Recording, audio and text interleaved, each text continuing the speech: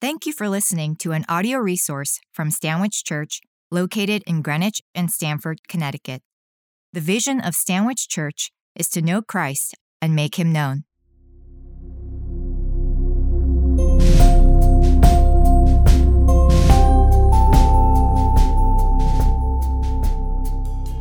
The New Testament lesson for today is from 2 Corinthians chapter 4, verses 1 through 6. This can be found on page 1147 of your Pew Bible. The Apostle Paul proclaims the gospel of Jesus Christ with boldness, despite opposition or unbelief, as he declares the life-transforming glory of the Savior. A reading from 2 Corinthians chapter 4, beginning with the first verse. Therefore, having this ministry by the mercy of God, we do not lose heart, but we have renounced disgraceful, underhanded ways. We refuse to practice cunning or to tamper with God's word. But by the open statement of the truth, we would commend ourselves to everyone's conscience in the sight of God. And even if our gospel is viled, it is viled only to those who are perishing. In their case, the God of this world has blinded the minds of the unbelievers, to keep them from seeing the light of the gospel of the glory of Christ, who is the image of God. For what we proclaim is not ourselves, but Jesus Christ as Lord, with ourselves as your servants for Jesus' sake. For God, who said, "Let light shine out of darkness," has shone in our hearts to give the light of the knowledge of the glory of God in the face of Jesus Christ. May God add his blessing to the reading of his holy word. Thanks be to God. You may notice in your program that it says Pastor David Borden was supposed to preach today. He had been working all week on a sermon on this text, and he called me yesterday and he said he was sick. He told me his symptoms and he said, "I think I need you to preach for me tomorrow." So I said, "Of course I'll preach for you, you big wuss." I assume David's watching on the live stream right now. So I would say you owe me one, David, after this, but then I realized I was gone for 2 months and these pastors filled in for me, so we're even, right, bud? But in all seriousness, I do want to say that when he called me 18 hours ago or so and said, "You need to preach and prepare a sermon," I'd be honest with you, I was at peace. I wasn't freaking out. And the reason for that is because we believe here at this church that the personality of the pastors or the cleverness of our preaching is not really the power here. It's the power of the word, and it's the power of the Savior, Jesus Christ, revealed in this word. In fact, as God would have it in his timing, Paul says something along these lines in verse 5 of our reading today. Did you notice that in verse 5 it says, "For what we proclaim is not ourselves, but Jesus Christ as Lord, with ourselves as your servant for Jesus' sake." Paul's referring to himself and Timothy, who wrote this letter to the church in Corinth. He's saying, look, this message that we're proclaiming to you, it's not about us. It's about Jesus. So I believe that as I scrambled to put something together over the last few hours, that really ultimately, if we can behold the face of Jesus, that's really my only job here today, is to point us through the word to him. And I'd like to pray towards that end before we go any further. Let's pray. God, we believe that the very same Holy Spirit who inspired the words of Scripture many years ago is right here in this room with us. So will you, Holy Spirit, open up our hearts, our minds, our lives for understanding and application. Let us collectively behold the face of Jesus through this word. We pray this in Jesus' name. Amen. 2 Corinthians chapter 4, beginning with the first verse. Therefore, having this ministry by the mercy of God, we do not lose heart. What's the Apostle Paul talking about here? We're picking up a story midstream, so I'm going to give a little bit of explanation. You'll notice we're in 2 Corinthians. There's a series of letters that the Apostle Paul had sent to the church in Corinth. Paul and Timothy had founded the church in Corinth and then moved on to other towns to plant other churches. But the church in Corinth, well, it was a difficult church. The city of Corinth was totally secular. It was a completely pagan city. And when Paul first established the church, it was primarily with Jewish converts, Jewish people who believed that Jesus was the Messiah. And they were really interested in maintaining all the laws of Torah, the laws of the Old Testament. And they started rejecting the message that Paul was proclaiming, the message of the gospel, because they thought he was being a little too loosey-goosey with God's word, saying that they didn't have to follow all 613 laws of the Old Testament anymore. So Gentiles started coming into the church. As those Jewish converts began leaving the church, Gentiles, pagan people started coming in because they were hearing the gospel and believing it. So Paul had this church on his hands that had some remaining traditionalists or religious conservative legalists and these really progressive people coming out of paganism. And he had a conflict on his hands. And he was trying to apply the gospel, the truth of Jesus, to the divide, to this very disparate group of people. For example, there was a conflict in the church about whether or not to eat meat that had been sacrificed to idols. The people living in the pagan society, they would go into these pagan temples and they would eat the meat that was sacrificed there. And the traditionalists, the legalists in the church were saying, you can't do that. That's against God's law. And the progressives, or whatever you want to call them, they were coming in saying, no, we're free in Christ. If the gospel's true, we can eat this meat. So there was this conflict, and Paul writes in 1 Corinthians chapter 8, he applies the truth of Jesus, the capital T truth of Jesus, the message of the gospel to try to reconcile that divide. And he tells the legalists, it's okay, you can actually eat the meat because you are free in Christ. And he tells the progressives, but if you're causing someone to stumble, just don't eat the meat in front of them. So he gives a hard word to both the traditionalists and the progressives. And then he sends that letter in 1 Corinthians, and I can only imagine Paul's inbox filled up because he seems to have upset both sides with that message. Because now he's responding in 2 Corinthians to some of the accusations that came his way about what he had said. He's presented Jesus as the truth, as the gospel, as the application to this division. And people had said, I think you're tampering with God's word. Because that's what he's addressing then in the next verse, in verse 2. But we have renounced disgraceful, underhanded ways. We refuse to practice cunning or to tamper with God's word. But by the open statement of the truth, we would commend ourselves to everyone's conscience in the sight of God. I think what Paul is saying here is he's saying, look, all I did in the church was apply the gospel, apply the truth of who Jesus is to a human division. I just gave you the truth. I gave you Jesus. You can check your conscience to see if I did anything wrong. That's what he's saying here. And this is an application of the truth. Often I think we think of tell people the truth of the Bible. We think of it as this blunt instrument that's going to correct everyone's wrong thinking. But in a certain sense, when you apply the gospel, the truth of who Jesus is, it brings reconciliation to human division. And it gives correction to all sides. And it brings people together in Christ. Jesus is the truth. And Paul's applying the gospel inwardly in the church, inside the church where there's conflict. But he also reminds them and us in the next verse that the gospel, the truth, the claims of the Bible, the claims of who Jesus said he was, are applicable not only to divisions within the church, but they're really designed to be a message for the world. And Paul takes his argument then in the next verse outwards, where he says this truth of who Jesus is, we need to take it to the streets. Some people will believe it, and some people will reject it. He begins describing this with an illustration in verse 3. Even if our gospel is veiled, it is veiled to those who are perishing.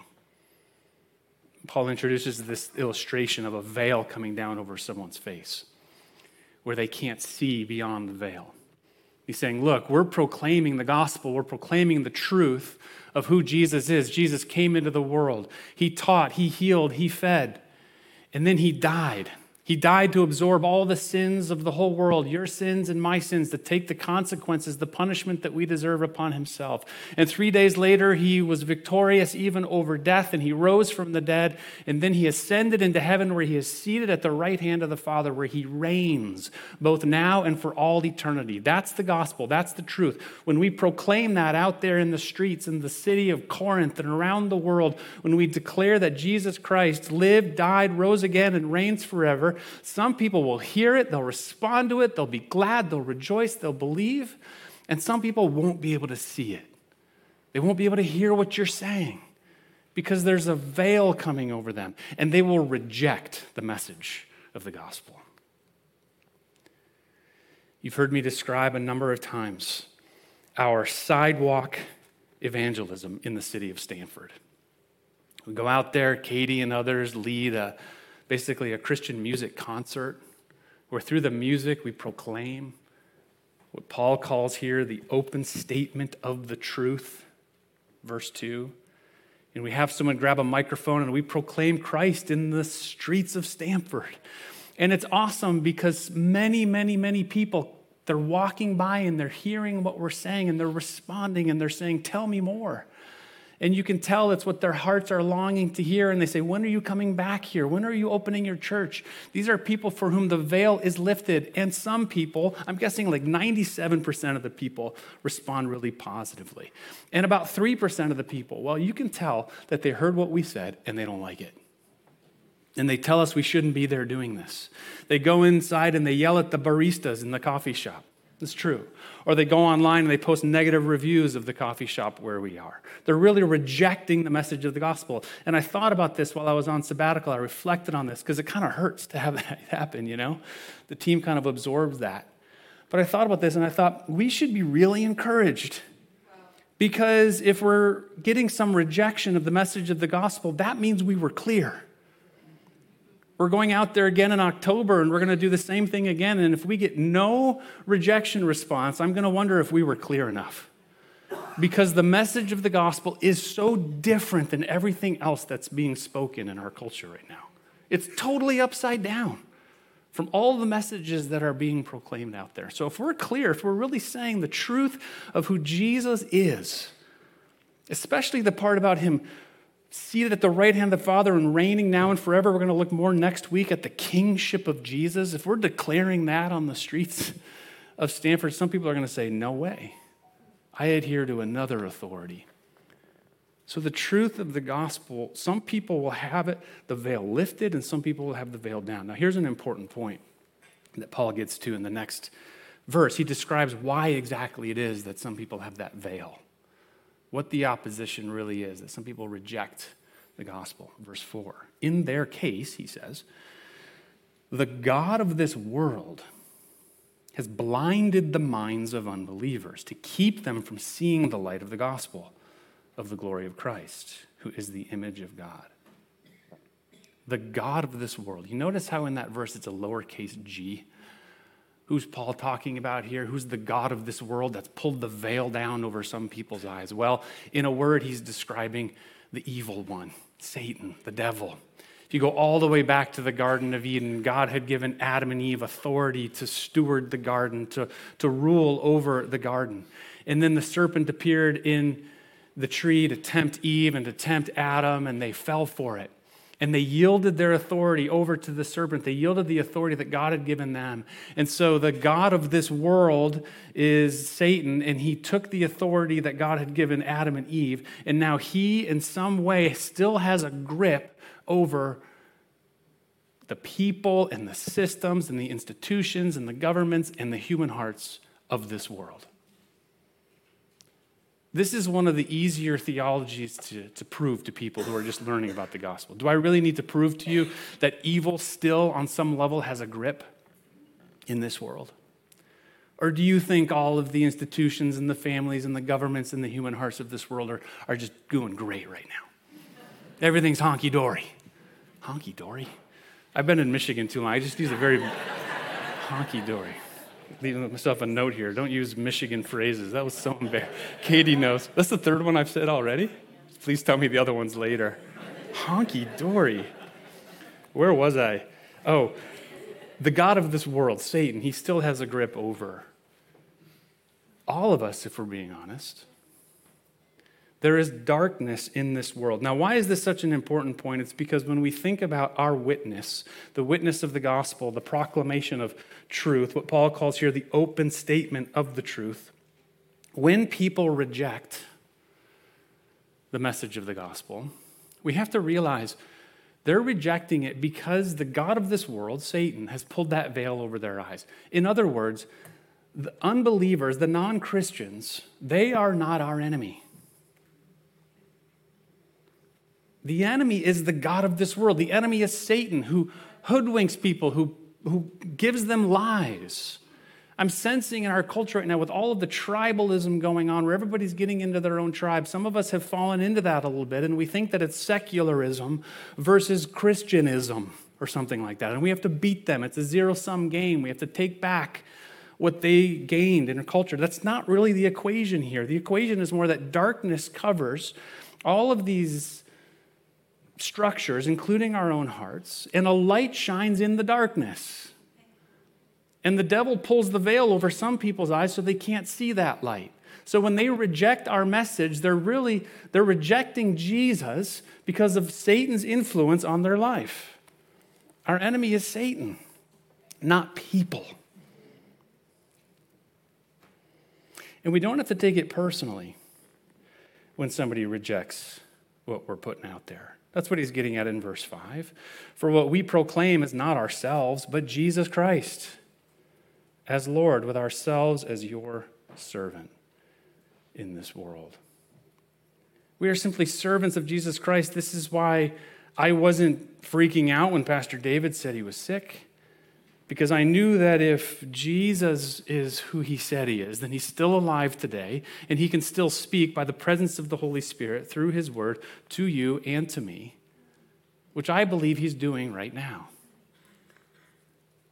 And my prayer is that if there's anybody in this room for whom the veil is still closed, if there's anybody in this room who's hearing the message of the gospel and there's something in you saying, I don't believe it, I reject it, it's not for me, then my prayer is that the Holy Spirit is the only one who can lift that veil, that the Holy Spirit right now would begin to lift it, would begin to melt hard hearts into hearts of flesh, and that we would receive the gospel, that we would behold Jesus,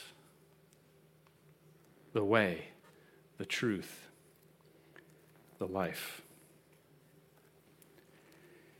In verse 6, we really lean into this understanding that it's God alone who can lift that veil.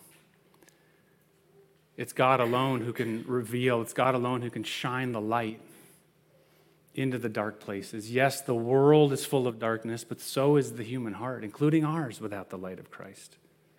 Look what Paul says in verse 6.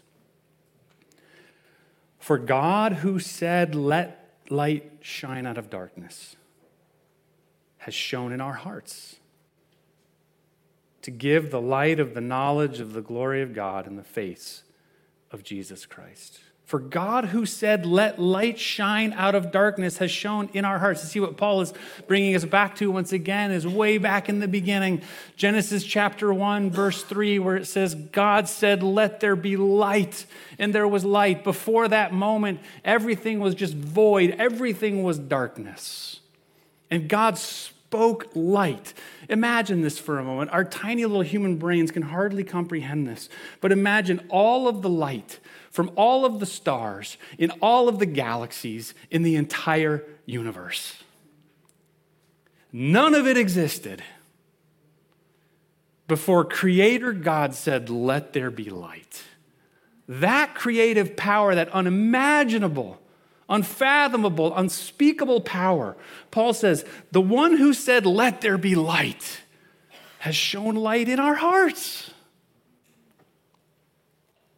I get so excited when I meet somebody for whom the veil is lifted and they say, I believe what you're saying, please tell me more. I've heard all the things that this world has to offer, but this is different. I believe in Jesus. I love that because when I meet somebody whose words come out of their mouth like that, I say that same creative power that spoke the universe into existence is at work in this person's heart right now. I didn't do that. I didn't manufacture that. Only Creator God could do that. It's so exciting and so fun. God, who said, "Let light shine out of darkness," has shone in our hearts to give the light of the knowledge of the glory of God in the face of Jesus Christ. Another way of describing this process of believing, of seeing the light, Paul is writing again in Colossians. I love the way he describes the same thing in a different way. Colossians 1, verse 13. He's delivered us from the domain of darkness and transferred us to the kingdom of his beloved Son, in whom we have redemption, the forgiveness of sins. That's the transfer. That's what happens in baptism. This is why I was mentioning that baptism announcement so emphatically earlier.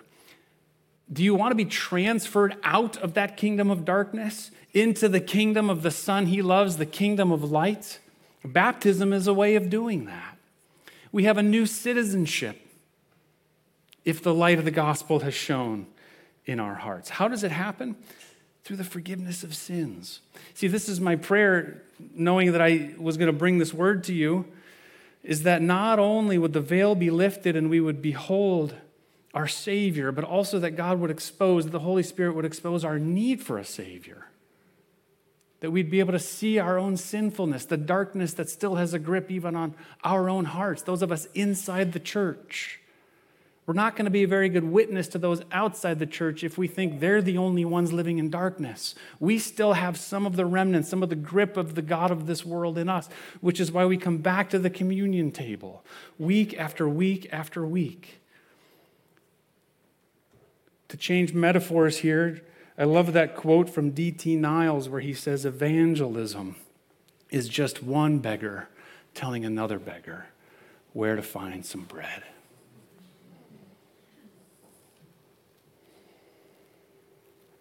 The light shines in our hearts, revealing our own sin, but revealing Jesus, so that when we go out into the streets, when we go out into the workplaces, our own families, our own friends and neighbors, when we tell them about the light of Jesus, we trust that it's only the Holy Spirit who can lift that veil, but we say, I need him too.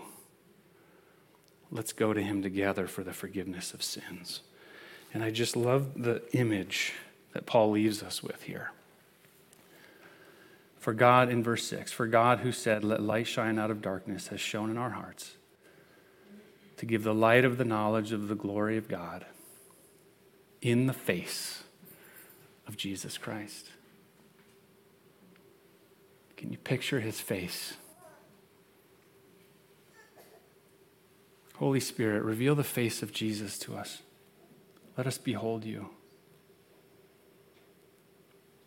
As we come to the communion table together, reveal the face of Jesus, the light, the truth,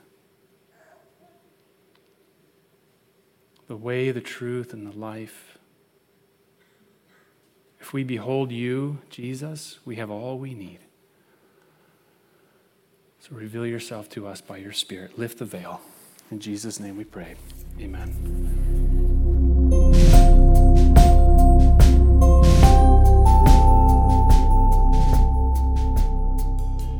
To learn more about the mission and vision of Stanwich Church and how you can get involved, please visit stanwichchurch.org.